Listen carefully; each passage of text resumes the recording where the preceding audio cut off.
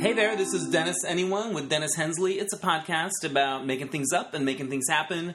I talk to creative people, all different kinds, about how they do their thing and how they keep it going through all the ups and downs and highs and lows. And today my guest is one of my favorite performers, John Cantwell. He's got a show coming up at the Cavern Club Theater here in Los Angeles, Love Connie, Extreme Makeover, Greatest Hits Volume 1. And the art for the postcard is inspired by Olivia Newton-John's Greatest Hits Volume 2, which I am a proud owner of and have always been. But John has created this amazing character of Connie Slocum, a.k.a. Love Connie, who tells stories through dance and video, and it's just so original, so funny, so entertaining, and I just can't get enough of Love Connie. So before I talk to him all about that, I want to encourage you to check out DennisAnyone.net. There you can see all the past podcasts archived. I post pictures that go along with the podcast. I took a couple of pictures at John's place because he has this amazing collection of pop culture posters, Debbie Harry things like that. So I'll post those on DennisAnyone.net. You can also donate to my virtual tip jar, which is very appreciated, and it helps me pay for the expenses that come up with the podcast. And I'd also like to get a plug-in for the Mismatch game, which is coming to the Gay and Lesbian Center in Los Angeles if you're here this Friday and Sunday. No show Saturday, and you can learn about that. I guess the best place is lagaycenter.org, and then look under On Our Stages. Or you can find the Dennis Hensley's The Mismatch Game Facebook page. But that's this coming weekend. I also have a Patreon club. And once a month, I post a special episode just for Patreon Club members. It's all new, exclusive content, and you can get in for as little as $1 a month. And you can do that at patreon.com, and then just search for Dennis Anyone. All right, that's enough plugs. I feel plugged up and plugged out. So without any further ado, here is John Cantwell.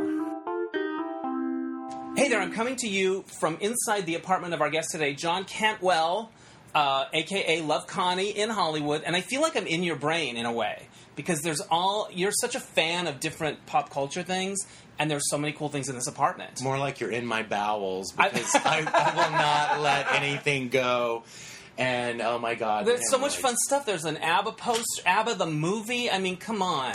See, that was from David Meercord, who I think you know. I do know him. I like having friends who are always downsizing. Because I also got a 3 Women poster from him also. So I still have it. I haven't sold it. But as soon as ABBA reunites this year, which I think they are, I don't know if you've heard that. I've been hearing rumblings. I know it might. I heard those girls turned down $1 billion. Yeah. And they were smoking a cigarette while they just pushed that $1 billion away. And you got to respect that. You know what? I like that they're not a sellout.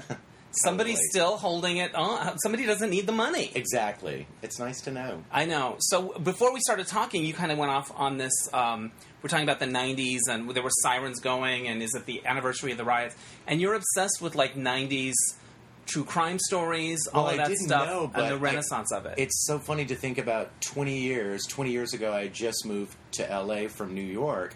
And I am one of those people who I remember exactly where I was when I heard the O.J. verdict. I was at Crunch getting ready to teach a class. Crunch in L.A.? In New York. In New York, because it was 96. Yeah, Crunch here hadn't opened yet. I also remember being obsessed with the JonBenet Ramsey. And it's funny to think about how there was no toddlers and tiaras. We kind of, as gay men, had a little niche on we loved pageants and pageantry, so there was something I think that's why we were fascinated with all of that. But it kind of opened it up to the rest of the world, and also courtroom stuff, because Judge Judy has been on for 20 years.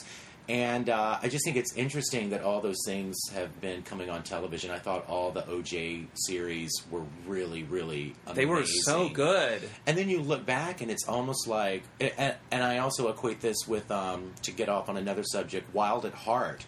Remember the David Lynch film that, at the time, was so overly graphically violent that you really could not help but just kind of be shell-shocked and leave the theater going...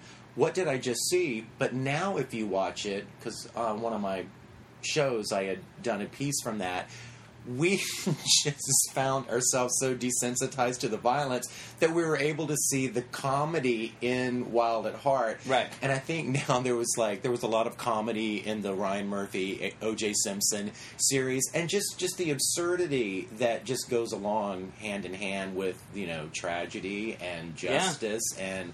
and then there's the Rodney King thing and the whole L.A. riots, and that stuff was fascinating also, Do you remember that show that was on BBC that was like Painted Babies, that was like pre-Toddlers and Tiaras? Yeah, I've got VHS. Yeah. Right to your left. And then the two girls, was it Brooke and Asia? Brooke and Asia. Yeah, they were the Nomi and Crystal of the teen They set. so were. And I remember Brooke was pulling up, they were driving into the hotel. Yeah.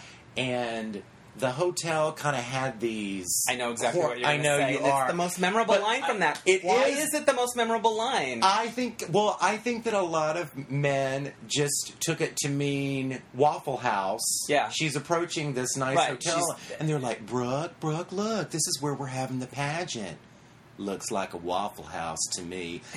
And I think people went, oh, she's saying it looks shitty, like an IHOP or a Waffle House. But I really think that she was just looking at the square cutouts and was making a correlation that this architecture looks like a waffle. Yeah. But, it's better to say, no, that shit looks like a Waffle House. She was already jaded and too good for everybody and at 7. They did a sequel to that. I don't know if you ever saw it, where they did an update on Brooke and Asia. How are they?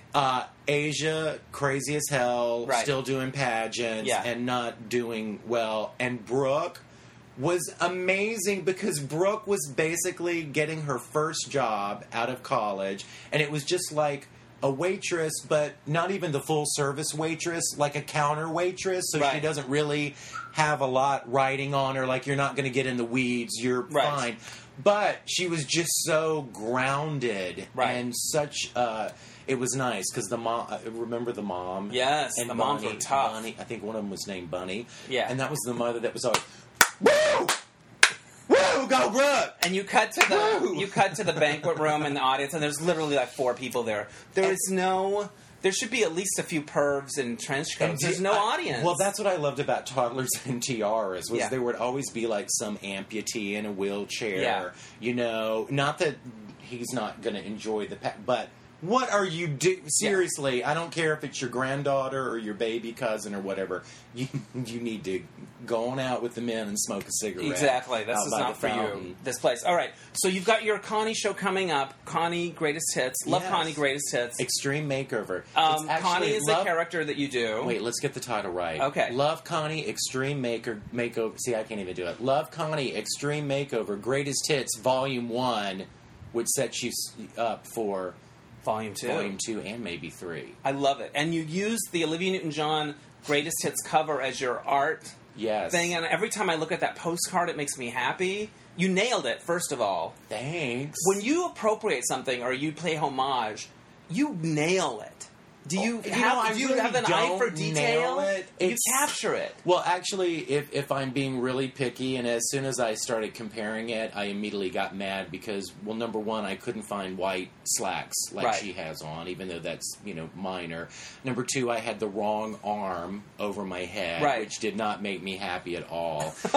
And who didn't catch this? Somebody's going to get fired. I know, and I kind of wanted the mullet because I had to create her mullet out of another wig, so I wanted that mullet, So, again, I'm a real perfectionist, and I'm the first person to go like, no, it's not perfect. But the typeface. But the typeface, yes. Mark Newbar, my graphic artist, is amazing. So that's always fun to work with someone who gets it as much as you do. Right. Because then you're not going to have to, I don't have to tell him anything. He knows exactly what to do. And he gets that 80s vibe. Yeah. And there's nothing in the show that's of any reference toward Olivia Newton-John or anything like that. It's just Greatest Hits Volume 1, and I immediately thought, the 2 Olivia Newton-John Greatest Hits with the gatefold albums. It was more about that gatefold album that I want to kind of fold all the postcards in half. Yeah, because it's that whole... It's amazing. It was so good. And that's a Herb Ritts photo that Olivia Newton-John shot. I shot with Chris McPherson, who's an amazing photographer also. But when you're thinking Olivia Newton-John, Herb Ritts, and there are only, I think, 2 or 3 shots that are for public consumption of that Greatest Hits Volume 2 photo shoot, and one of the shots literally has Olivia with this lazy eye. Yeah. Like, it's kind of half open, and I look at that, and nowadays they would just close her eye and everything. But yeah, you should really... There wasn't a detailed like, I didn't know that was Herb Ritts. Check out the Herb Ritts and check out the lazy eye on Olivia Newton-John. It's that thing that we love about Olivia. You know, we love to watch her try to get through a dance number with Gene Kelly. Yeah. And kind of pull it off. Yeah. You know what I mean? But I always say you've got to have... It's the same thing with Beyonce, even though I'm scared to even discuss it on Beyonce because her crazy fans will literally show up and burn a cross on your front lawn or, have a dead cat hanging over the front door. But there's something that's awkward about her stage presence when she does a big number, like if she has to, there are drag queens that are more feminine than Beyonce, but I think that's that there's a little bit of a masculinity in her that Tina Turner, of course, had that makes you greater than all of them. But yeah, there's a little bit of country still in Beyonce, just a little bit. It's almost all gone. Yeah, but I kind of like that. I celebrate. I do too. And I think Olivia Newton-John kind of had that kind of. She's a little off, but she's what an underrated voice. I mean, I love her voice, and there's nobody that has that thing now, that sort of simple sweetness. Not even Taylor Swift, because it's always some... I mean, I don't keep up with the young kids, but that shit drives me... If my kid listened to Taylor Swift, there would be a problem. There would be a problem in the home. Yeah. So, Love Connie... Extreme Makeover. The Connie character. When you say... Because your shows are... Is your character called Love Connie or just Connie? Because I love that I call it Love Connie now because I like the way it sounds and I do too. There's an affection to it, but for you, and it's a demand. Yeah, Love Connie, love her, she needs it. I do. I like that too. So when you think of her, how do you think of the relationship of the words? Well, I'll always remember Connie from the Nellie Olsons, right? Because that's where it started even before that. I remember her last name. Well, Slocum, friends of mine that I am friends with now on Facebook or Instagram from my college days when we would do Connie and her pageantry stuff and all that. But way back in the day, you started doing this. Oh yeah, something like this character. Yes, and then did it in the Nellies, and then needed a last name for her. And I remember being in my apartment in New York with my roommate Robin, who's since choreographed a lot of Connie shows. And I go, and Robin and I loved white trash culture and just celebrated all that kind of lowbrow stuff, even though we considered ourselves very highbrow. I mean, Robin can work the freaking New York Times crossword puzzle like that. Yeah. But anyway, I go, Robin, what is a good last name for Connie? And she goes, Slocum. And I just went, oh my God, that is it. So I started that, but again, it's an odd name. But then I did a show called Love Connie because my girlfriend Carol was making me a T-shirt. Carol's also from my college days. Was making me a T-shirt, and she goes, you need to get you some puff paint and write on this T-shirt, Love Connie. So there was always that nice little signature Love Connie. Yeah. And then I called my first show Love Connie because I wanted it to be like a love letter. Right. But then Mario Diaz, and this was before Connie and Juice and everything, he started calling me Love Connie, or I believe he put on a postcard because he was one of the first guys that would start promoting me outside and of and he had Love Connie up there, and I'm like, Love Connie, yeah, shouldn't it be the other? And he goes, no, I like Love Connie. And you kind of have to listen to a guy like that, he has a good eye for branding, marketing and stuff like that. And my pet peeve is that I don't like when people call me Love.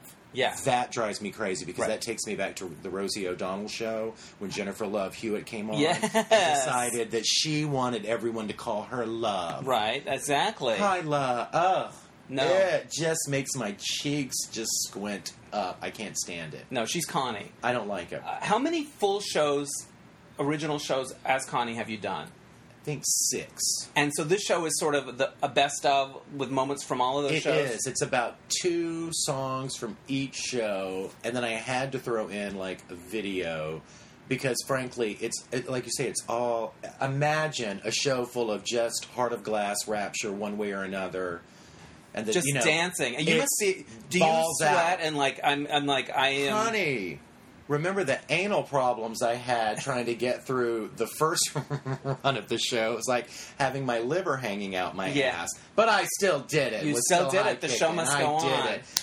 Yeah, there's adrenaline is a great thing Yeah. with healing and all that stuff. But yeah, I got 2 backup dancers specifically to make sure there's always some movement going on stage. Yeah. Or otherwise, I would just be trying to steal sips of water off people's table because there's no time to run backstage and do it. So I've started doing that, and it works really well. Yeah. So I like having glasses of water on all those front tables because it's nice, and I feel like it's the most kind of rock and roll type show where it is that.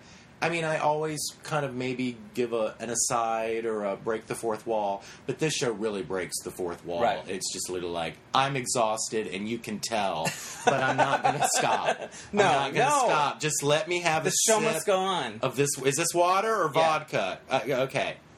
Well, as somebody who's known you for quite a while and has always loved your work and your sensibility, I'm so happy that you found Connie because all of your obsessions and all your pop culture stuff and your film references and your dance, all the things that you love have a vehicle now that's so perfect. Do you feel that I do. creatively?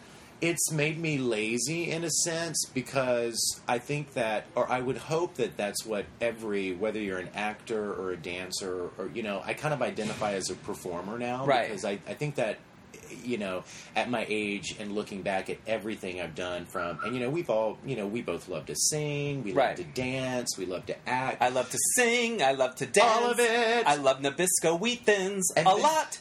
That was a Sandy Duncan commercial I just did for you. Well, her bio in paperback is at Amoeba Dollar Books. Yeah. And I look at it every time I pour through there, and I keep thinking, I need to get that Sandy Duncan book. I mean, she had a wooden eye, goddammit.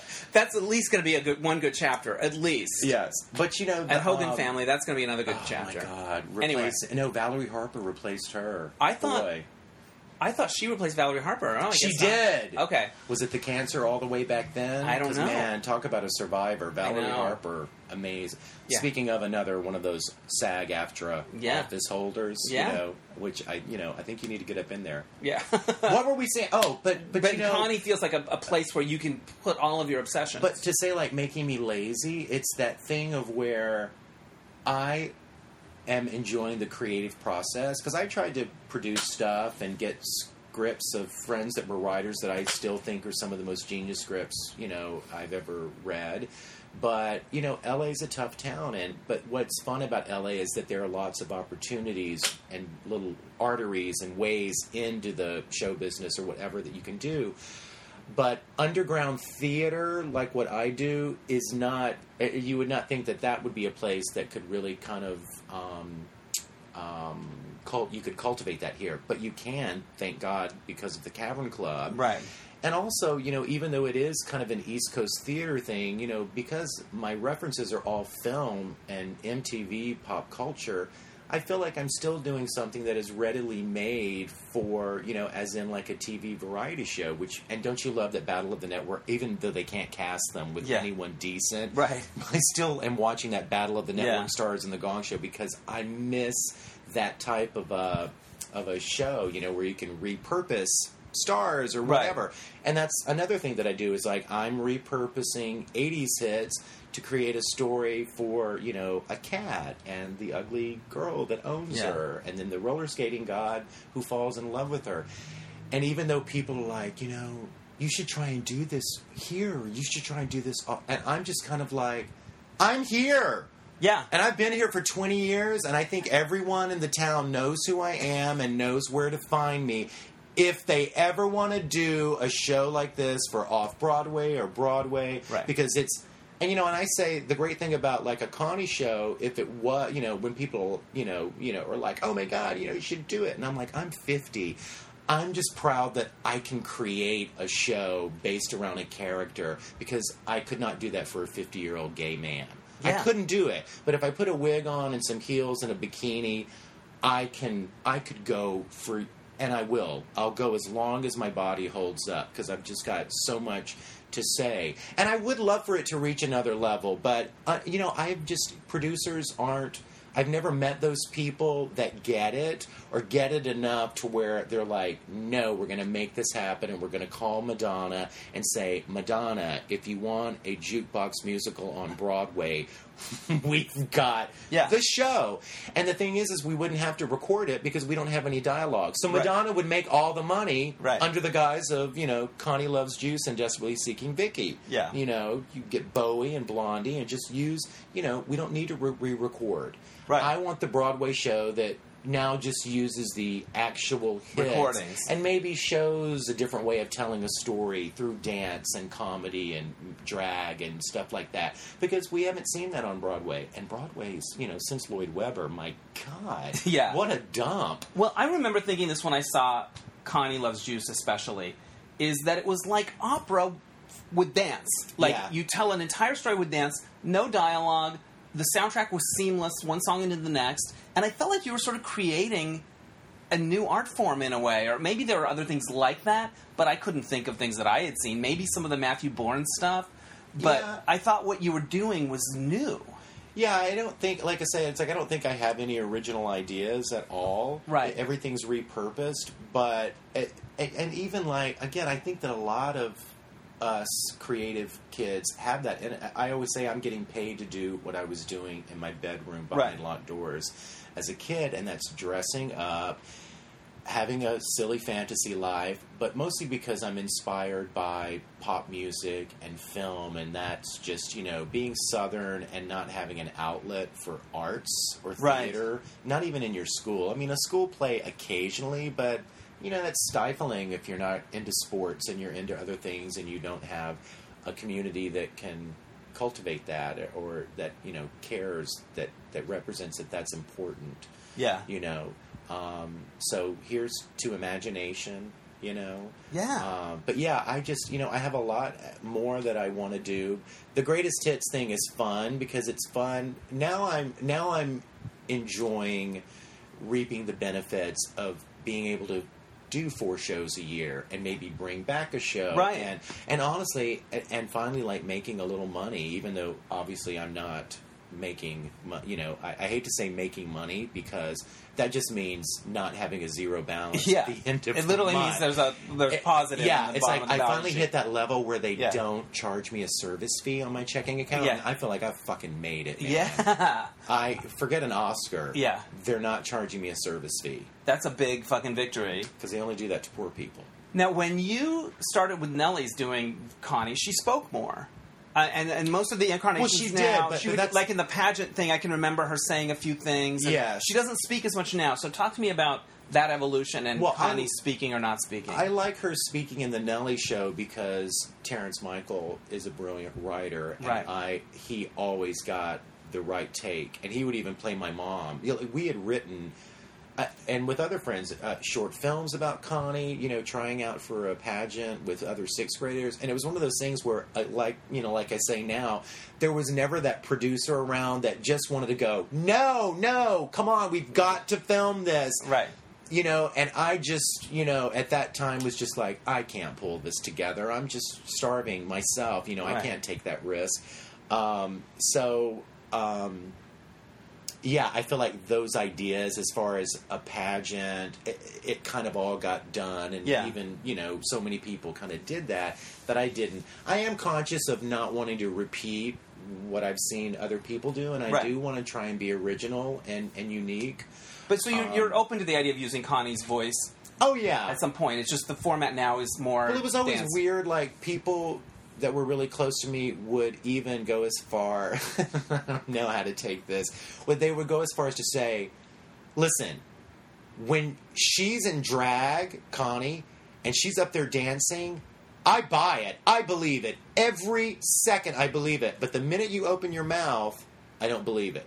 There's something about the voice, and I've always been very self-conscious over my voice. I can remember, and this is another thing that as gay men who hang around a lot with their mothers and not their fathers when they're kids, I think that the reason that we sound so effeminate and have sissy voices is because we are spending all of our time with our mothers, and we emulate our mothers. Because I can tell you, my mother was really, very vocal, and she had a real country voice that drove herself crazy when she would hear it recorded. Right. But she was very funny about it, but I could tell that she didn't like it at all. And then I hear that voice, of me, and throughout theater stuff in college, or auditions, when you do Southeastern Theater Conference. Yeah. I do remember my theater teachers coming out and you're like, I think the reason you're not getting more opportunities is because of your voice. And as a gay man who is self-conscious, you think, oh my God, I sound like a girl. And it's not, no, maybe you're just Southern or just a little drawl or country. And of course I moved to New York and all that went away, so it wasn't a big issue, but I'm still kind of self-conscious about, even when you go through the audition thing in LA, you're wanting to play, hey, I'm more than just gay parts. I can do more than just a hairdresser. Right. I remember losing a friend who was a casting director over it because she would not call the Nellies in for a comedy show because she qualified. They're looking for manly men. And I went, wait, manly men? So then it goes back to that whole, right. Oh God, we all just sound gay? Yeah. Is that what it is? So we'll never get to play anything but a hairdresser? Right. Not even a chance? Not even an opportunity to Not be even that you won't even see us. Exactly. Like, you might change your mind and actually want some motherfucking faggoty ass sounding performers It here. might really work when you Excuse me, I know that's not a nice word to say these days, but I'm gonna, Well, what I love also... Until Ice Cube apologizes for all of those bombs. What I love is Connie's language seems to be dance. Like, that seems to be like a language that she speaks. And because some of the steps are sort of... We know them from the past in a way, and some of them are original. But that feels like the language that the way she likes to communicate. Yeah, I mean, and one thing that I've noticed, especially with this Greatest Hit show, is the last time I went that I had friends that came, but, in past shows, it's been like, your friends come, and then you start recognizing that, all right, I'm not seeing or people fall off, or people do Facebook, but then you start seeing people that you don't know. And what I noticed the last couple of shows that I've really started enjoying is there are lots of women, like really attractive, good-looking women. Again, not supermodels or plastic surgery type, just young women who look like they have careers, who look empowered, and they're coming to the show. And they look at me, and mind you, this is after the show, and I'm sweaty, literally trying to sign an autograph, and there's just sweat everywhere. But they're looking at me directly in the eye, and they're just going, I love everything you do, and I would give anything to do that. So I feel like these women just kind of really want to be that type of person that I'm walking on that dance floor, and I'm on a high kick, and you're going to back the fuck up and watch me turn this shit out. And it's just that fierceness. It's why we like rock stars, or it's that Connie's willing to take the challenge and not be afraid to make a fool out of herself. Or not worry about how do I look in this thing, or how is my body, or What are you saying about my body, Dino? You show it. I've lost 20 pounds. No. No, but you show it. You show a lot of it, or you know what I mean? Well, you just do the flaws. Yeah.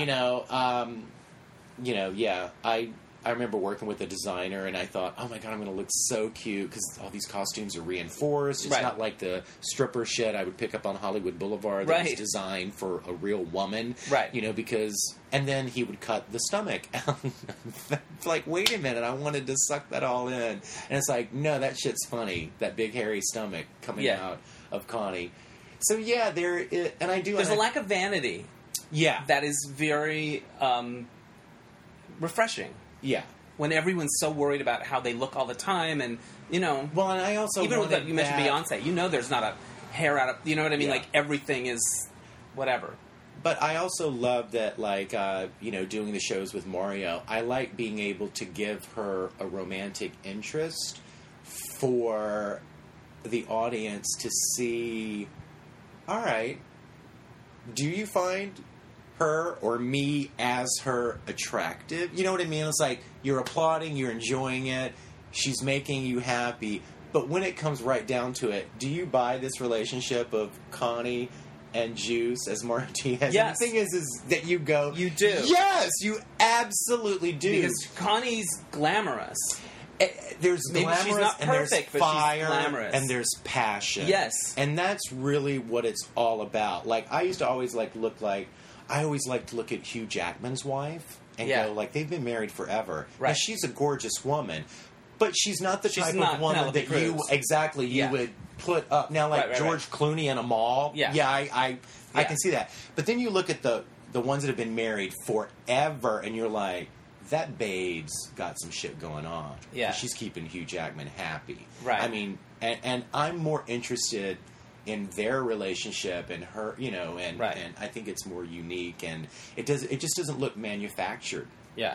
Even though we manufactured all that, I like, because the gay community is so full of shit, with all the mask for mask, and I have found myself, if someone's coming over, I'll rip that dress down and hide stuff. Can I tell a really dirty story? Yes, please. Oh, please. The thing about drag and coming late in life as to doing drag, also being in this rent-controlled studio apartment and trying to, store drag, which is not easy, and wigs. It's all in the kitchen, so if you're looking for, like, a glass of water, you will most undoubtedly find a wig.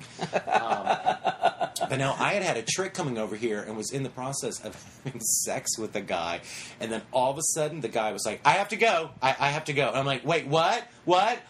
Bye. And then I was like, well, what was that all about? I'm talking to myself after he left in the apartment, and I was like, geez. And I turned around and I looked to the left. The closet door was open, and on the top row were all these high heel shoes. So, it was somebody that was like, not really into you, more into like, who is this person I'm having sex with right now? And they saw, this person has some secrets, and I can't go there because I am extremely insecure. I've got to go. Yeah. I've got to go. I can't deal with it. Live and learn. And, listen, people that I've, from childhood that I've gotten back in contact with from Facebook or whatever, you definitely, when the drag, because before I would be like, don't you dare tag me in that photo. I had my own hang-ups about, are you comfortable letting people see you like that? Because the truth of the matter is I think it's fun as anything to wear a pair of high heels, and I love being able to shop, and have a reason to I have a reason to buy high heels, like nice ones or, whatever. And there was such shame, attached to all that, growing up. And when you really think about it, it's ludicrous. It's fashion. It's cotton. It's just stuff. It's just stuff. It doesn't have a gender attached to it or anything like that. So, and I do believe that Ariana Huffington, a friend of mine, reviewed the show for Huffington Post. Oh, wow. And she said to him, she goes, I want to thank you for supporting transsexual artists. And I was like, I'm now transsexual. Yes. And I just love it. I'm thrilled to be part of that Ariana community. Huffington said that to your friend? She said that, so you could tell she really wasn't taking a long look at what, she might not what was going on. She was doing a quick skim. But listen, we're glad you're supporting transsexuals, because if anyone is a transsexual, it's that hairy, beer-gutted bitch over there. I do love... Have you ever thought...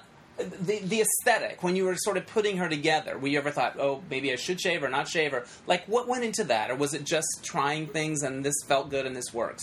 Well, Connie was always Cajun inbred. Yeah. So we always looked at it as she's country, like Britney Spears, barefoot in the gas station, but is not going to shave or, Yeah. And I don't know what maybe it was something to do with the Nellies behind that, because he and I were always playing female characters, but there was never any time to create an illusion. Right. And, I mean, I like illusionists. I love that people just hate that Valentina. Yeah. And I'm like, you're hating her because she's so beautiful. She's a different breed. I loved every minute of that. Now, of course, when it came down to that last episode... We're talking about RuPaul's Drag Race, of course. They know... last season. Yeah. Who thinks listening to this? Professors at Cambridge University. But it was funny. But I liked looking at that show and going, okay, wait a minute. You didn't write a script for the challenge, and now you're in the bottom two, and you didn't have time to learn the word. I'm like, girl, what were you doing all week long? Like, they don't have anything to do they? Like, what are you doing? Yeah. You're sequestered.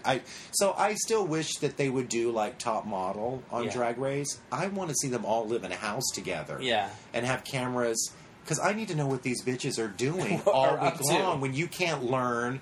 I mean, I don't want to learn an Ariana Grande song to lip sync, but That's there's the nothing gig. else to do. And if that's the Exactly. gig, If I you can't gotta have my learn phone it. with me, I might as well. How do you think Connie would do in that environment on Drag Race? And have you considered it? Yeah, I've considered it, and they've, and I've known them forever, and Rue has come.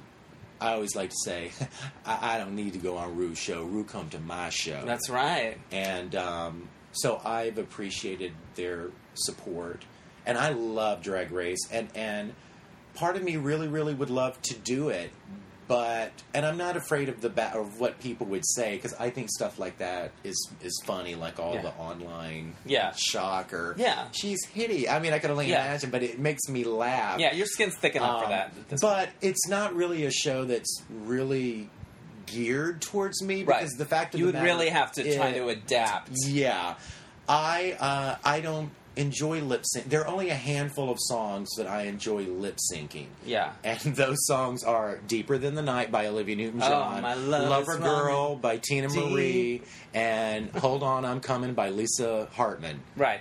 You know what I mean? So by Lisa Hartman. That is my. I will bring the house down. I bet they could get the rights to that. Not that expensive. You're Listen, not that cheap a date in terms of a lip sync rights issue. I can bring that roof. I'll burn that roof off with the Lisa Hartman song, but no one's going to appreciate that. You know what I mean? Right. So if like I say, if you did put me up there and then I had to somehow go into the guise of an Ariana Grande, I had to save my life. Yeah. I mean, that would be a challenge for me to try and pull that off.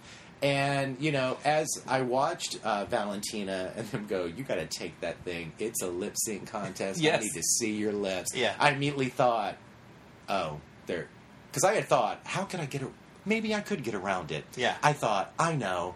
I'm going to be that queen that if I was to ever get on the show, I would have to be in the bottom two every episode because I can't sew. I do not even hardly know how to contour. I don't know how to contour. Right. So it would be like you would have to have like Christine, all the really messy drag queens and do like a special thing. And then again, lip syncing is not really what I do. Sure. So that's another. It's weird not a thing. perfect fit for you. It's not. But I love it's such a platform. I love competition, and I would love to hopefully be a guest, or I would love to work or come up with some ideas or do something with the show. It's interesting now that it's VH1. I feel like the show might go into even more commercial than it already would have been on Logo or something. I think that there's... It's interesting that it feels so fresh now with this new... And it's been on like 9 years, but it still feels like it's an up-and-comer or something. It's a great show. And I hope Rue will stay... I hope Rue will do like Tyra. Will take a couple of years and do like Drag Kings versus Drag Queens. Yeah. Or, old queens versus... I think that there's tons to do. And then get someone... to host it, but then you got to come back. Like Tyra's got to come back this year because it's been too long without Tyra. We need Tyra back. I'm worried about Top her. Model. Yeah, who's been your most surprising fan as a Love Connie fan? Did somebody bring some famous friend one time, or? Well, the biggest thing ever was a friend of mine called me and said, "Are there tickets available for your show tonight? My friends, the Pet Shop Boys, are in town. Oh my They God. want to bring them to a show." So my very first show, the Pet Shop Boys are sitting there side by side, and I'm looking just like an album cover. It just kind of blew my mind. And I'm not the type of... I can't go run and grab a camera. And, You know what I mean? But those... That's huge. Yeah. Did you hear anything about what they thought? Oh, they or were did you wonderful. Meet them? They loved it, and they came up to me after the show and said hello and everything. And they've had quite a career. When you look back at West End Girls, to think that they would have had all of those songs and all of those albums and all of those hits... Well, it's and kind of remarkable. The best Liza Minnelli album ever. Yeah, that I still go off. Results, right? I love that album, and I go, come on, Pet Shop Boys, why didn't you do that for Debbie Harry? Yeah. Why aren't we doing that for Mary? Let's do every goddess. They should be, promoting. But I love them. I always felt like they were very theatrical pop because I enjoyed if they would put a best of collection or a B-sides collection, you would get another version of West End Girls that was 10 minutes longer, had more instrumental, and I also love the weird time signatures.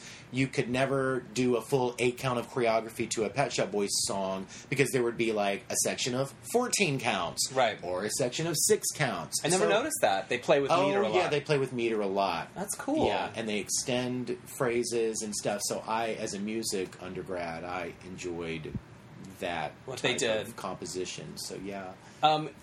Do you know what 23andMe is? It's where you check your DNA and they tell you it's like a blood test that you do, and it's a company and they tell you all this stuff. What's Connie's DNA? What are the ingredients in her, if you think about it? If that makes sense. I do have a candle that I created with my friend Jay Floyd that I believe is good Connie DNA. The candle consists of tomato vine, cucumber, clean cotton, and dirt.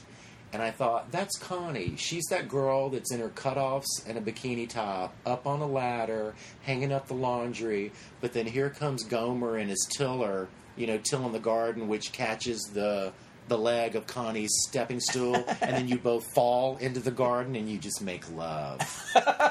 And that's what it's that's what makes Connie. Earthy. Yes. Just really earthy. She makes me feel really good. But have you ever thought about what her message is? Or because I just feel like there's something really life-affirming about Connie. And I'm wondering if you've thought about that. But that's those women that are coming up to me after the show with just big, bright eyes and bright smiles. It's like, I don't have... I mean, I like to try and put that into words, but... Right. You don't have to. I'm just wondering if you've thought about it. I'm not a good person to sell. Connie's... I guess it's becoming easier, but even trying to sell that first show... what do you say? People always it's so just go, unique to itself. It's not like, it's a little bit like this, or it's really I like unique. when people say, when they want to bring a friend and they tell the friend, I want to take you to a show. Do you trust me? Yeah. And they go, yeah. That is kind of the conversation tell you what it is. have. I just want you to come. Well, is it drag? Yes, but you know what I mean? It's not. It's not a Xerox of anything. Yeah. What's the most crazy thing that's gone wrong for you on stage? Oh, God. In that show or any other show? Well, I was also known for, I would always, those light boxes on the side of the stage seem to always fall over on exits. Yeah. Because I'll tell you, I was at a Chico's Angel show where it fell over and hit this woman in the head. Oh, in the head, I heard about that. Oh, my God. She's like, ow! Drama. Like, you couldn't see that thing coming to where you could... No, it was dark. It was in a blackout, yeah. Look at me, I'm blaming the audience. I'm always going to blame the audience. Blame the victim. Yeah.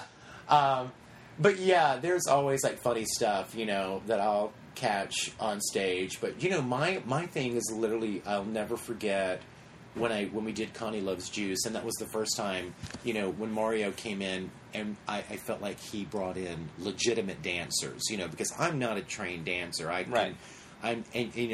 It's hard for me to, you're a wonderful dancer, though. Well, it's hard for me to contain my momentum. I'm not good. My thing is directional. Like, if you're 200 pounds and you're spinning one way, those, skinny dancers can just flick onto the other foot. Yeah. Meanwhile, I've got a lot of ass and stomach, and I'm just like, wait up! I'm like, oh, my God. So there's always something funny that I find when you're really exhausted, but you got to finish that number, and then you try to exit, but you wind up running into the wall, and you just kind of ricochet off of that.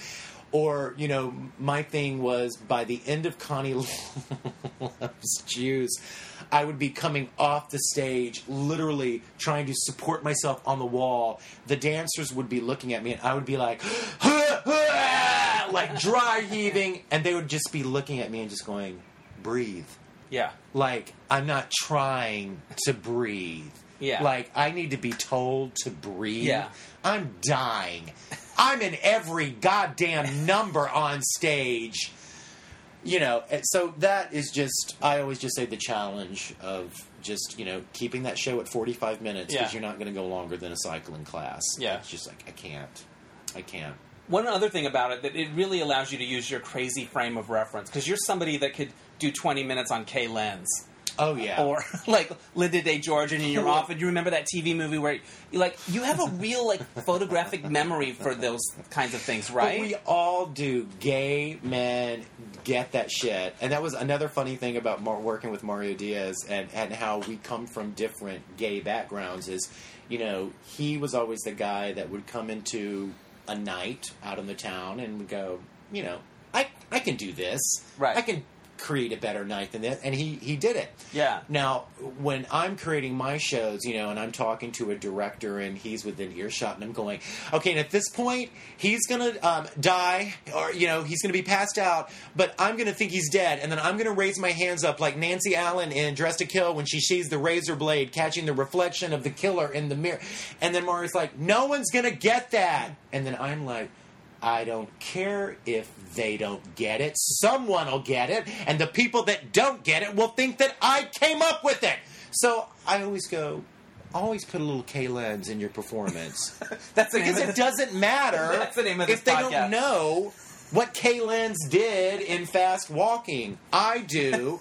And I'm going to show them. It's like pass it on. It's like, telephone. It's like, I'm going to show you. But I think what happens is, even if you don't get the reference, you appreciate that there was a specific choice made for a specific reason. Yeah. And even if you don't get it, it makes the show better. And I think people come up to me and they always go like, and it's such a big compliment, they go like, you are so committed.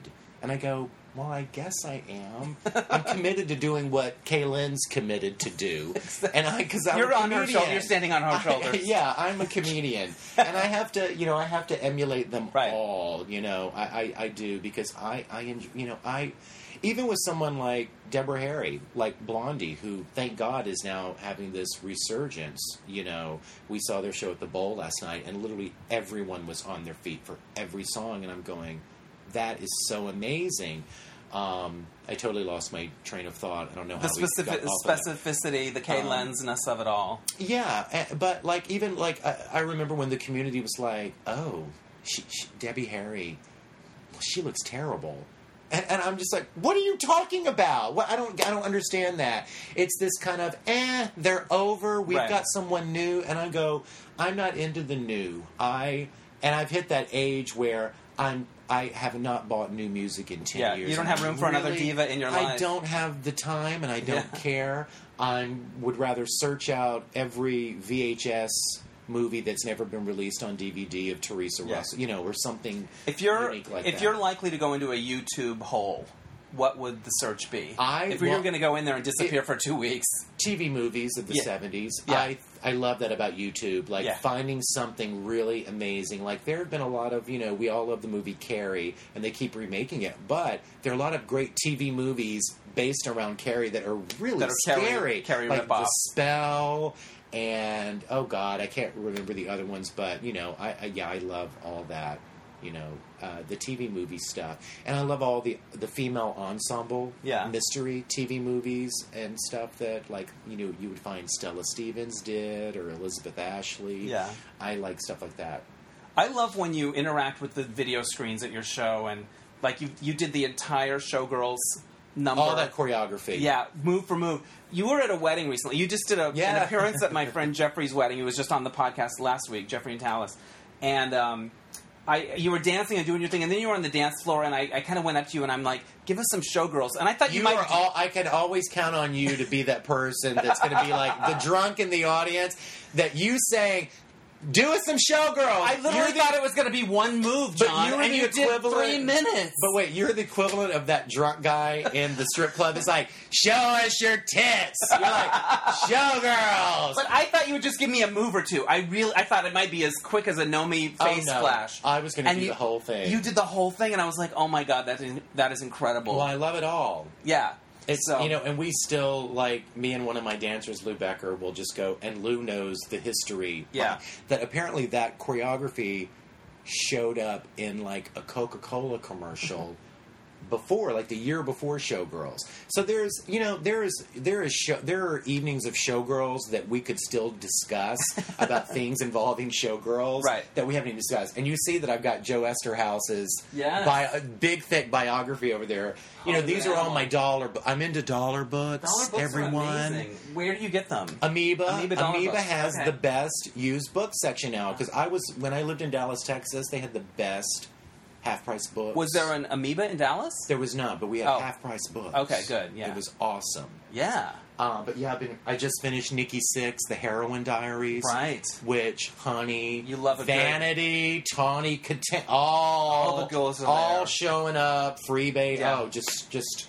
But they've quoted the evangelist Denise Matthews, which is also very interesting poetry. Yes, that she both speaks. sides. She spoke in now. God rest her If soul. you could appear as Connie in any classic music video, like you take the girl out and you insert. You don't have to finish that. It would probably be as Tawny Katane in the Whitesnake video. Yeah. Because, see, what I That's love iconic. about doing drag, Yeah. and what I love about people, how they perceive my drag, is they really don't see the hair, the masculine haggy face. They see what I'm emulating through my body. And every time after every show, there will always, if a straight guy had to come see a show and he might be my age, he will always go, "Your show reminded me of that Whitesnake video." And that is the highest compliment ever. Because she, on the hood of that car, that's, what other drag, there are drag performers that will emulate stuff like that in a photo shoot, but there are no drag performers that are giving you 100% Tawny Katane or Kay Lenz, right, or all that, and that really is just a 70s diva. It's every photo shoot in Eyes of Laura Mars. It's all been documented, but people are so shallow with their frame of reference these days that it takes us old queens to go, you need to have some respect for some good direction of photography. Yeah, you're missing in an shit. old Faye Dunaway film. You're missing some good shit. Yeah, exactly. Trust me. Yeah. Britney and Mariah did not come up with any of this. Right. So, cinema, listen, and I think cinema's dead. I think the studios with these, I don't like animated films. I didn't like The Incredibles, and they just keep, I'm like, oh my God, Mule. I mean, every animal group, birds, reptile, they've all got 3 animated movies. And I'm just waiting for Hollywood to go, when are you going to wake up and realize that you're in the mid to late 60s doing those really terrible, overblown, big budget musicals that you're not making any of your money back, and stop? I feel like that. I didn't see Baby Driver, but I felt like they were trying to get something back into the William Friedkin type car chase, where it's a real car chase. Yeah. It's not that CGI Fast and the Furious 17 shit. Yeah. I don't like that shit. It really just ugh. And I feel sorry for kids that have to grow up on that, because I go, no, what? Imagine what the drag queens are going to be like that grew up on that stuff. Right. What would it be? Maybe, I don't know, maybe there'll be Michelle Rodriguez, which could be cool or something, but I don't know. I'm glad. I'm glad. Aren't you glad you were born when you were born? I really am. I do feel like that way, but I do feel like a lot of the things that I loved are just kind of going away in a way that is, I don't quite know how to do. Mama's Family? Bookstores, or... Well, books, yeah. But they're still, like I say, it's like Amoeba all of a sudden. I mean, again, people keep saying, well, that's going out of business. But then, have you been to that bookstore downtown? No, I really want to go. I want to go, too. I do. Yeah, just certain things that feel... or certain kinds of movies that they would make. And but you even would go with to. Kindle, that's why I started buying all the actual books, because I want to be able to, like a record. You got to remember, vinyl's coming. It's all going to come back, Dennis. Yeah, Nothing's and ever also gonna go magazines away. were a big part of my life. I and love they were my magazines. career. Well, so that sort of, I never kind of got the dupe. My preferred pornography is still magazine. I would rather look at an issue of Playboy or some, gay publication from the early 80s than I would anything. My favorite was online. Honcho Overload. Oh, Honcho Overload? The digest size. There was something about the way those stories were written that really made me excited. the story. Well, see, you're a writer. See, I'm always visual. Visual, you want the That's pictures. that's why I never write Connie shows, because writing is painful. It's Yeah. just like, I don't get it. I applaud anyone that can write. How do you conceive a Connie show? It's not music? No, like you think of the like an exercise class. Yeah. what song do I want to dance to? Yeah. Put it in there.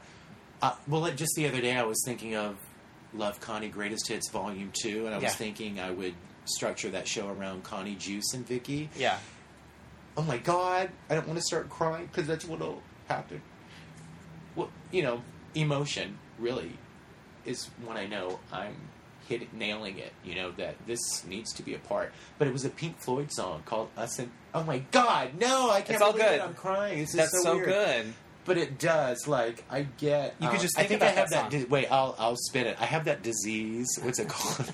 Not Stendhal syndrome, but it's that syndrome where you're so overcome and emotionally moved by art or music that I think I have that weird thing where I will start talking about music and ideas, and the more absurd, it will really make me emotional. I will literally be, I've got to put this song because this will happen here, and I listen to the song and key changes and crescendos and or a line of lyric, and I will think, oh, this applies to me and my cat, or to me, this will be fun for me and Mario to do, and that's really how it comes out. And then if you just have those big emotional moments somewhere, then you just put it back in with, oh, we got to get Tina Marie Lovergirl. You know what I mean? Then it becomes, oh, I've always wanted to dance to ABC's How to Be a Millionaire. So if there's, you'll find a place where it's like, oh, they found money. What's a money song? And then you go, all right, let's put that in there. So it really is about, it's like just putting together a good workout mix. Yeah, or like a party mix or a mixtape. So again, that's those things those Broadway producers don't, it's like, I know how to structure a soundtrack. Yeah. But it is one of those things like, if I ever had like a legit job behind the scenes in for movies, I would love to be, work on soundtrack compilations or, music supervisors or something, because we've been fans of music for a long time. Yeah. I think I've got, as lowbrow as my taste is, I've got pretty good taste in music. So I think it speaks. Oh, you know what? I have an idea, because I think I have a soundtrack to one of your shows, and I know you can't sell them, but you were nice enough to we give have me our one. ways around it. But I also thought having a Connie Spotify channel where it's like Connie's mixes, because I took a yoga class back east one time, and I really liked the music, and afterwards the girl said, oh, if you like that, I have a Spotify playlist, and I was like, fun. I can just take that home. So I want to start doing that. I don't want to be a DJ, but I want to be the person that kind of just plays music before the DJ. A curator. Yes, and I want to be like, hosted by Connie, playing Connie Jams 3 to 6. I think Connie Jams 3 to 6. Connie Jams 3 to 6. I would show up, because every time I see your show, there's some song I forgot. Oh yeah, that I love. I know. And I forgot about Romance 83 by Irene Cara. If Irene Cara, why aren't they calling me? I've got 4 Irene Cara Georgia. I'm just waiting to make you $1 million on Broadway. If someone would just call. I know. But, I also love, we have a lot of friends in common, but I feel like Connie's still I know. left. Are they still here? They're still here. We're like the only ones. I feel like everybody gets excited about Connie, like the graphic designer Mark, or I just feel like everyone. It's your character, but it just feels like there's a community behind Connie. Yes, but those real community guys are the guys that go apeshit for the Showgirls choreography. Yeah. They love Nancy Allen trying to get away from the killer on the subway platform. You know what I mean? And you look at let's just pause and talk about it. Just shoots straight into our guts. Does because it's that thing of those why gay men relate to Carrie. Yeah. And it's because we were bullied, and we always had that fantasy of, I'll get you one day, you just see. That's the same thing about whatever happened to Baby Jane. It's like, oh, you're the star now? Well, you just wait, bitch, because one day I'm going to be the star, and you're going to be... And then it's like, well, careful, we could all wind up, insane. Yeah. But it's that... And like the Nancy Allen character, it's that just resilience. Or even like a Jamie Lee Curtis, like... how Michael Myers could be, you could see gay repression and stuff like that in that. Like, why do we like stalker films or serial killers? It's all about that lone survivor. It's like, you can't pin me down. I'm Jamie Lee Kill Curtis me. at the end. I will survive. Yes. The AIDS, there are just so many parallels. And I think it's more that we're creative thinkers. Yeah. And that's the hard thing. It's like, because I can't have a conversation like that with my parents or my siblings. They'll never understand what I do. Yeah. They see the images on Facebook and it's What do they make of it? unfollow. Really? Well, I mean, I don't see there. I can tell when communication breaks off. Yeah. But I have a good set of cousins that seem to be, into it, or they roll with it. They just roll with it. Yeah. And again, it's just, it's just converse. It's all open for conversation. All right, let's do some questions from the observation deck. Okay. Do you collect anything? I'm looking around. That's why I wanted to pick this one. Media. Yeah, and Debbie Harry is she your number one? Blondie. Well, those three shelves are all the albums, Yeah. the books. I love that more books now are coming out. All the films, concert tickets, 45s, the doll.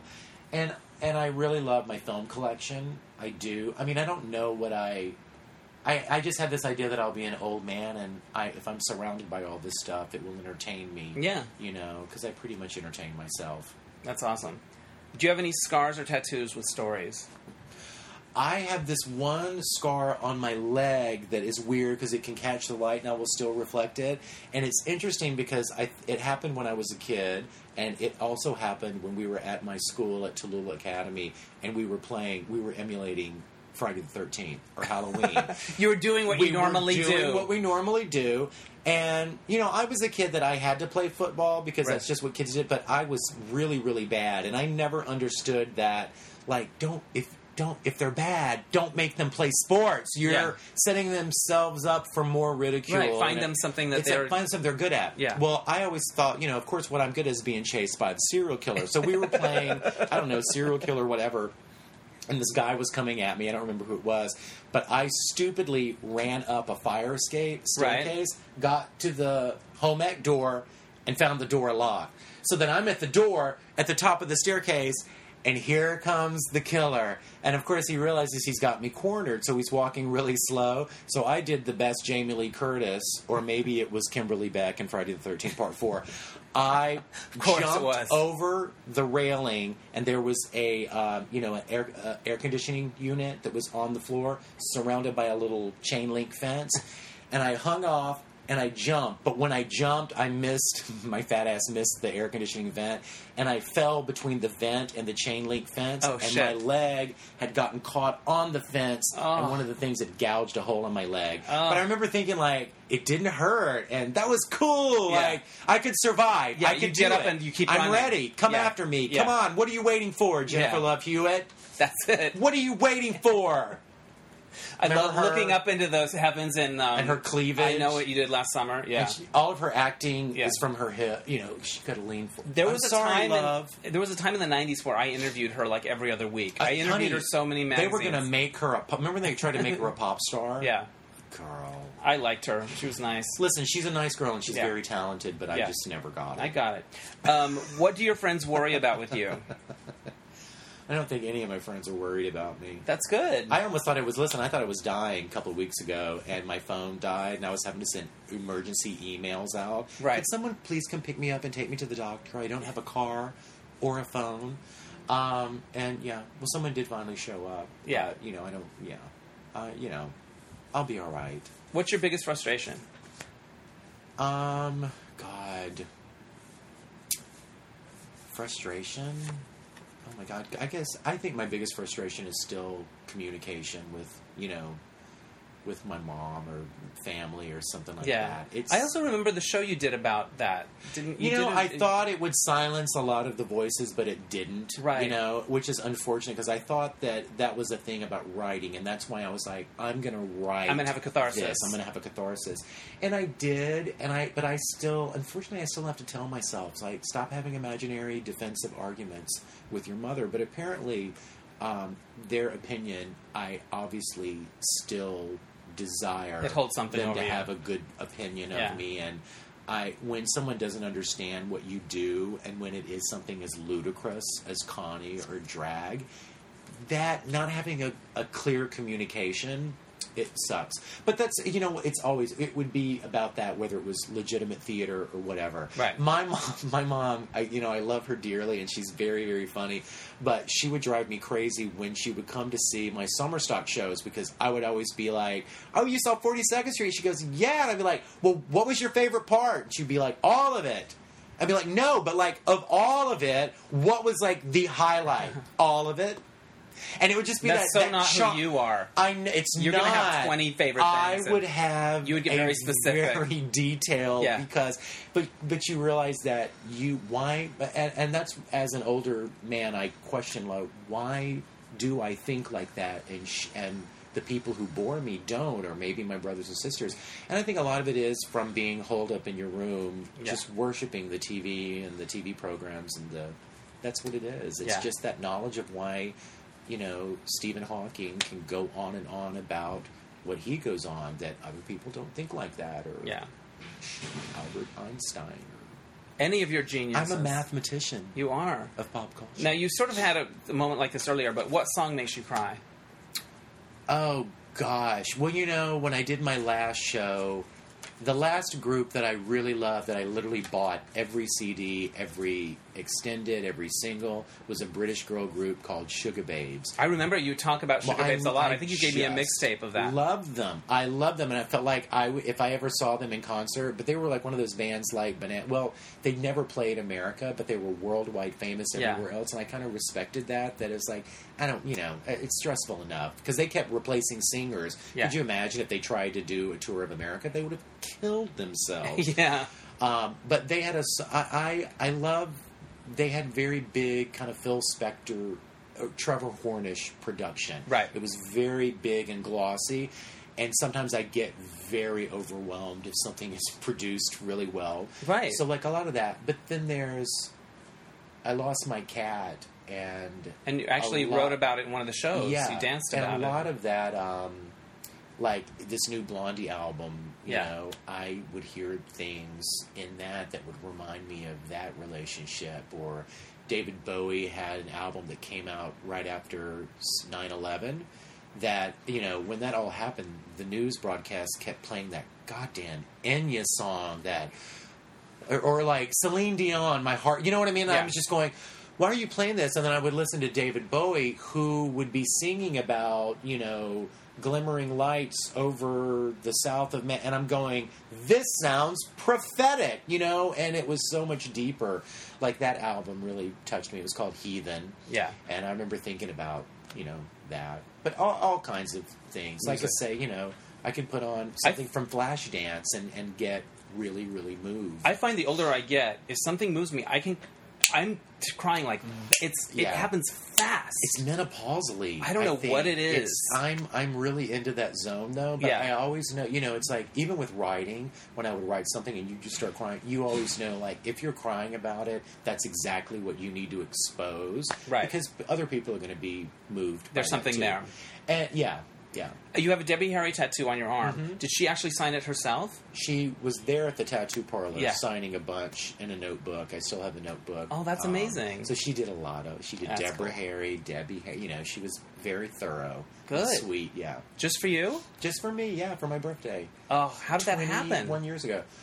She was training at a gym that I worked at, and my girlfriend Elizabeth Story got the owner of the gym who trained Debbie, Brian Moss, to bring her to a tattoo parlor that was literally across the street. So you just met there? She signed her thing? Just met there, and then she went on her way. We heard the buzzer, and they were like, John, it's Debbie Harry. She's coming up the stairs, and we're just sitting there waiting and hearing footsteps coming up the stairs. And a friend of mine, because this was over 20 years ago, had just gotten like the first mini DV portable camera, and he was really into shooting everything, and he wanted to shoot her really, really, really, really bad, and she let him. And now she was just while she was doing the tattoo signature, while she was just kind of hanging out. You captured that moment. That's an amazing moment. Yeah, it was great. It was really great. She was lovely. How cool! Yeah. That's so cool. Let me see. What other questions? Oh, who was your most influential teacher? Teacher? Or coach, or director, or was there somebody when you were young that made a difference? Well, I had a music director in church that was really influential because he played many instruments, and he also had a recording studio that he set up at the church. So it was kind of like, I got really into music, then. I was always into music, but it was great being able to, I could take a pop song in. He had a vocal eliminator. He would take the lyrics out, add some stuff, and would create like a track. Stuff like we do today. That's amazing. So that was great. And he was just, I had the biggest crush on him. He was just super cute. He was just the nicest. What was his name? Man. Dan St. Andre. Wow, he sounds like Isn't that nice, like a little Frenchy? Yeah, type, I like something that. like that. Very cool guy. Where's the weirdest place you've ever seen your own image? The weirdest place? Have you ever been somewhere and then boom, there you are, and you're like, wow, that's weird. Listen, I have weird things there was a book that some photographer called pornography or something, pornography or something. They had spelled it differently. But it was a book, or they had like, what do you call it, an art show of the photographs. And this was when I lived in New York, and my friends were like, we saw that photo of you in the show. What show? It's a shot of you from that play you did, Making Porn. You're nude. You're on all fours. And I was like, no, wait a minute. I don't know what you were talking. It's you. And it was that thing of like, no, it's not me. No one ever. What do you mean someone took a photo? Well, it's you. And it's just like, it's not me. Stop saying that. And then I saw it, and it's unmistakable that it looks just like me, but it's not me. So I normally get. So you didn't do that porn? No, that didn't do that show? I did the play, but no one posed for pictures or shot a photograph from a performance or anything like that. But I always tend to find someone. Someone sent me a photograph of a socialite from the Upper East Side in profile, laughing. She looked like Glenn Close, but she really looked like me. And it was in like New York Magazine. I still don't have. I wish I saved that photograph because it blew my mind. So I more or less get recognized from photos that aren't actually me. you. And it's usually like an Upper East Side socialite or a dirty porn star. That's sort of your cross section. I don't think I've ever seen my photo anywhere. Yeah. No, that's cool. I'm loving the Connie merch. And is this fan art? You have a picture of Connie? Yes. Have you gotten fan art? I mean, that's it. Yeah. I mean, this guy. I love the Connie coloring book that you did. Well, amazing. He's my favorite. Yeah. Oh my God, Topper Pop on Instagram. My God, I'm drawing a blank on his name. I hope he's not listening. That's all right. He's amazing. He saw one of my shows, but it was funny. It was at a festival, and they had all these other. It was like John Cameron Mitchell and Heloise and the Savoir Faire, Bridget, the funny comedian Bridget. She was one of the Dazzle dancers with Mike Albo. Bridget Everett. Yeah, you have to know Bridget Everett. No, She's I know the so name. Funny. Yeah. But they were all this thing, and this guy was out in the audience. They were like, "Hey, is everyone having a great time?" And I heard this, "No." And I went, "Who is that guy? He's got to come to my show." And of course, he saw my show. Did a whole art series, just blew his mind. Adrian Carroll. And he did all the art for my Fade to Connie show. Oh, I love it. For my Apocalypse Now. Yeah. And my friend Chris Gallagher, who was one of my first friends in New York, that was a Facebook profile picture. Yeah. And I was hardly even in drag. I just had the wig on and the sunglasses. And he was like, "Oh, I liked it." Connie in a box and for then travel. This girl, my friend Hannah, yeah, she's amazing. She just sketched that freehand. So wow, it's cool that you're starting to get Connie. I love fan art, and that's one of my favorite things Yeah. about any production now. Yeah. I work for my friend Brian Fuller, who did Hannibal and pushing. Yes. The Hannibal fan art that he brings home from conventions is absolutely fascinating, and I think we're going to compile it and do like a big Oh, that would be scrapbook. awesome. So I do, and I think the Drag Race fan art is unbelievable. So I love fan art. Yeah, fan art. If you're a fan artist, I love it. Don't make me ask you or offer to pay you because I don't want to pay. No, you shouldn't. I just want you to be my fan and to be inspired by me. You're a muse, like Olivia. I'm a muse. Yeah. You know what I've been saying a lot? What? I'm a chain. Dolly Parton and Steel Magnolias, when he pulls her up to Truvies 2. I'm a chain. I just love that. I'm a chain. It's like Kelly Pickler. Don't you love her? I was on Kelly an American Pickler. Idol. I saw Blondie last night I didn't know my friend Shirley was a huge American Idol fan. Yeah. So we were kind of going all about what the hell are they doing? Bringing it. They said goodbye and it's back. Boom. But like Naomi Judd. I know, but they keep threatening to go away and they never do. Yeah. Oh, God, the Judds. God bless them. Rasputin. Yeah. And Old Penny. How can people find out about your show? www.cavernclubtheater, now theater, ER, not the classy way.com. Also, you can get direct tickets with Extreme. That's XTREME makeover, not EX. You know, like Escape, Extreme Right. makeover.brownpapertickets.com. Or just show up. We'll get you in. No asses will be turned away. Love it. And it's at the Cavern Club And it's Theater. just the hits. The 28th, 28th, 29th, and 30th of July. Yeah. And I'm on Instagram at Canty Pants and Facebook. Love Connie has a fan page, and all the information is all over there. And if you've not seen a Connie show, you have to come because, like we've been saying, it's really hard to describe until you see it. And it is so brilliant, and it makes you feel really well, this good. one isn't the brilliant show. Yeah. This one's the shill for money. This is just the hits. It's the hits, It has though. nothing, no storyline. That's all it's just good. the hits. But you're more apt to Yeah. have me come out and assault you, Yeah. or maybe actually break the fourth wall and Yeah. say something. Like clap! God damn I it. like to just look at them with a clap! At this point, it's a key change. Yeah. But I always love to put the applause on the soundtrack. Yeah, so they know. See, me and Mr. Dan just add that. You know what? I think we're going to have to put some applause here to help the audience along. Because, they're stupid. Right. I think that's good. Yeah. You got to tell them everything. This is the last question, and it may not make any sense at all. How has Connie changed you? Well, it's given me a venue, or what is it? Not a venue, a platform to create. Because, like I say, it's like I could not have written a show. And what is, again, without, they're interesting older gay men, but come on. I don't want to, what am I going to do? Seriously, what am I going to do if I can't do this? What else can I do? What else can a performer like me do? Seriously, it's like a question you might ask Drew Droege. What else are you going to do? We have to do absurd, odd stuff. I think he has more legs than I do because he's a writer, and he's also like very, very like. There's some guys that can just zing off a one-liner. Mm-hmm. I can do a one-liner, but it's usually going to come off, like cruel. You know what I mean? Or it's going to be something so weird and so out of the norm that you might find it funny, but I don't know if a general audience would, which is why I think I'm best keeping quiet. Because someone like Drew, or Sam Pancake, who I consider friends and what do you call them? Contemporaries. Of,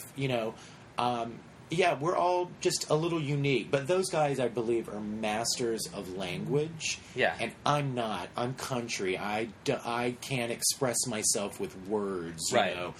But I think what you do with Connie is sophisticated as what anyone else is doing with words and language and stuff. I think there's an intelligence to it, and it's so you, and that's why I think people that know you and people that don't love it so much. I'm thrilled to be able to tell a story. That is what I am most thankful for, is that I can create 45-minute shows and entertain people and just, have a good time. And now at the Cavern Club Theater, people come upstairs afterwards and you get to see them, take pictures and stuff like that. Yes.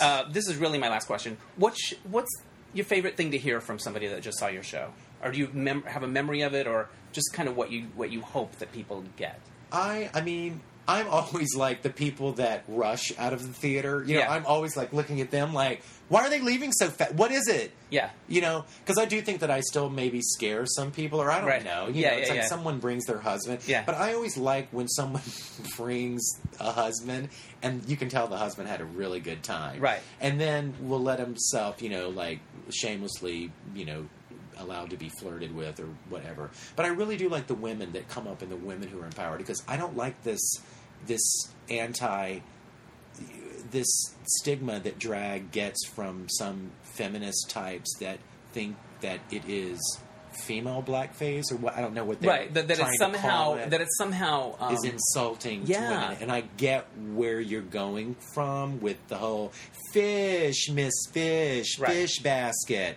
And I'm like, that's old school. I don't think really they call it fresh tilapia. That's what that queen did on Drag Race. But I get how they can do it, but it's to me, it's a celebration of our mothers, because, like I say, gay men, I was with my mother all the time. Right. You know, so I watched her put on makeup. I loved watching her make the faces, to do the lipstick and the mascara. Right. And I loved seeing what outfit she was going to put together. So it's, for me, I get to do all that, and then I get to emulate, you know, Dorothy Stratton in Playboy, or Anna Nicole Smith, you know, other women who are, like you say, more masculine, like a Tina Turner, or even an Anna Nicole. I mean, Anna Nicole was over 6 foot tall. Right. That was like a drag queen, you know what I mean? So come on. And it's ridiculous. It's like, I'm sorry, if you can wear slacks, then I should be able to wear a dress and heels. It's not the same. Or, you know, all the what's the cultural appropriation? Like, right. What? Bo Derek, come on. She looks good in the cornrows. And if you can have Farrah Fawcett flips, young lady. Yeah. And if Tamar Braxton can have the Farrah Fawcett blonde flips, well, Connie can have a cornrow look. And, you know, I should be able to get away with that. Right. Yeah, I don't get when it's fashion. We should all culturally appropriate all of that. We should mix it all up. I have a suggestion for you, and you may have already done it, which may be why I know it. But I want you to recreate the Charlie commercial, and it's here now. Connie, yes. Right? Remember that song? Well, I loved her little... Kind of freak, kind of wow, Connie. But you know the one that we're getting, you know, we're getting into the weeds? We're getting into Love Connie 3D. Oh. Which is going to be about the evil advertising agency, which is just going to be, now see how I'm giving you... Yes. I'm giving the world my idea right. years before I've even done it. So I love that. You have an opportunity to see if you can do it better than me, but you won't, because you can't get inside my brain. But I want to do a show kind of based on Looker and Videodrome and Stepford Wives, where Vicky is obsessed with auditioning for the 3D agency, and she keeps turning the television on, but it's that Halloween 3 commercial that's like, 3 more days to Halloween, and it's the cat just doing that, and I keep turning the TV off, and she keeps turning it back on, and finally it's like, all right, we'll just go down there and audition, goddammit. So she auditions, and I wanted to do Debbie Reynolds' tap number from What's the Matter with Helen, which no one shared that. No one shared that when she died. They would share something from Seeing It. I know we're out of town, but I'm going to talk really quick like Whoopi Goldberg. We're not out of time. I love this. Well, this is what I love is that it's like these references. Well, and I'm giving you, this is how I create the show. So it's like she will have to do a tap number that Debbie Reynolds did to... Goody Goody, that old 40s song. Yeah. It's one of the greatest numbers ever, and I know Jennifer Dawn, who plays Vicky, will be able to do it because she's a master at a tap dancer. But as Vicky's auditioning... Vicky is John's cat. My cat, Connie's cat, played by a dancer. And as she's auditioning, I want to have this really exotic, you know, evil, like, you know, head of the advertising agency just kind of be looking at Connie, and it'll be like, no, I'm just here for my daughter. Oh, she's going to pull a Leroy. Like, exactly. She's going to pull a Leroy at the audition. Well, she winds up, you know, and then they wind up, you know, all of the numbers will basically be based around Price is Right, incidental, like,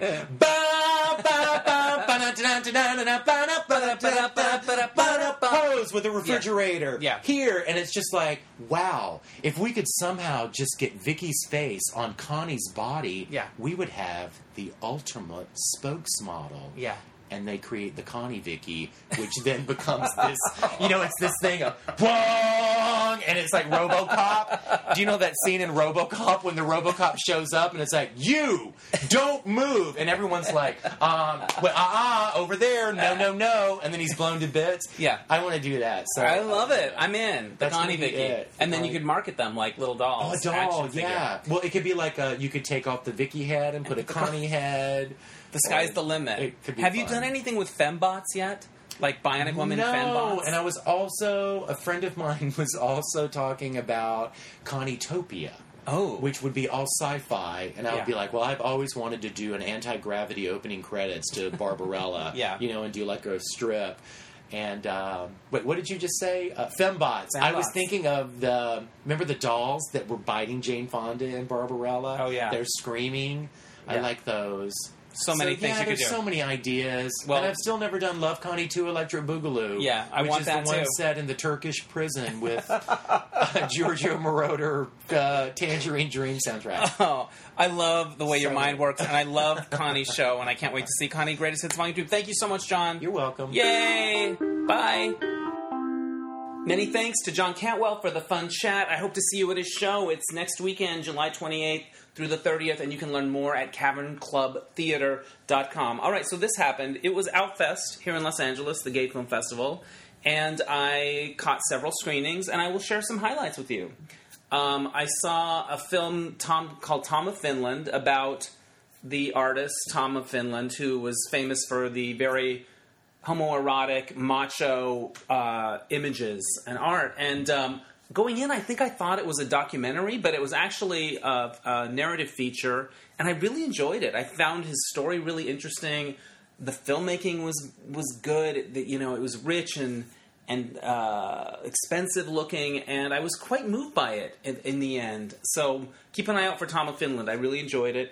And I also saw a documentary about Armistead Maupin, the author of the Tales of the City books, that I believe was called The Untold Tales of Armistead Maupin, and it's terrific. I loved it. I've been a fan of his for a long time, but I just thought the documentary really captured not just his story, but what was bigger than him about it and the way it connected with people, and it was really well made. And there are these cool little kind of like graphics that appear that look like his book covers, and they make me so happy to watch those graphics every different section of the movie. I want my whole life to be illustrated by those graphics, but I don't think that's a thing that people can have. But anyway, and then I saw Bad Movie Night. They do this thing, Bad Movie Night. It was Can't Stop the Music, because they were kind of tying it into the Alan Carr documentary, which we discussed in a previous podcast. And Can't Stop the Music is so fucking bad. But it was still fun. They had a panel, Dave Holmes, Drew Droege, who's hilarious. I can't remember everyone else. There was Calpurnia Adams and Alexandra Billings from Transparent. And I think it was really delicious to have two trans women riffing, if you will, on Bruce Jenner in the film and Caitlyn today. That was kind of delicious. But my thing with, I always take away something new from that awful movie. First of all, the numbers are fun to watch. You could watch them forever. That YMCA is a classic. But then there are like 4 or 5 sort of like blousy middle-aged character actress parts. And I'm all for, giving women of a certain age roles, but I kept getting them confused, and I was like, what was Alan Carr's deal? Like, they all seemed like the waitress in Grease that worked at the diner, and then there was more of them than I needed. There was a lot more of them than I needed. But it was still fun. And I would tell you to watch it, but man, it's no Xanadu. I'll just put it that way. All right, that's all we got this week, but thank you for listening, and we'll catch you next time on Dennis Anyone. Bye!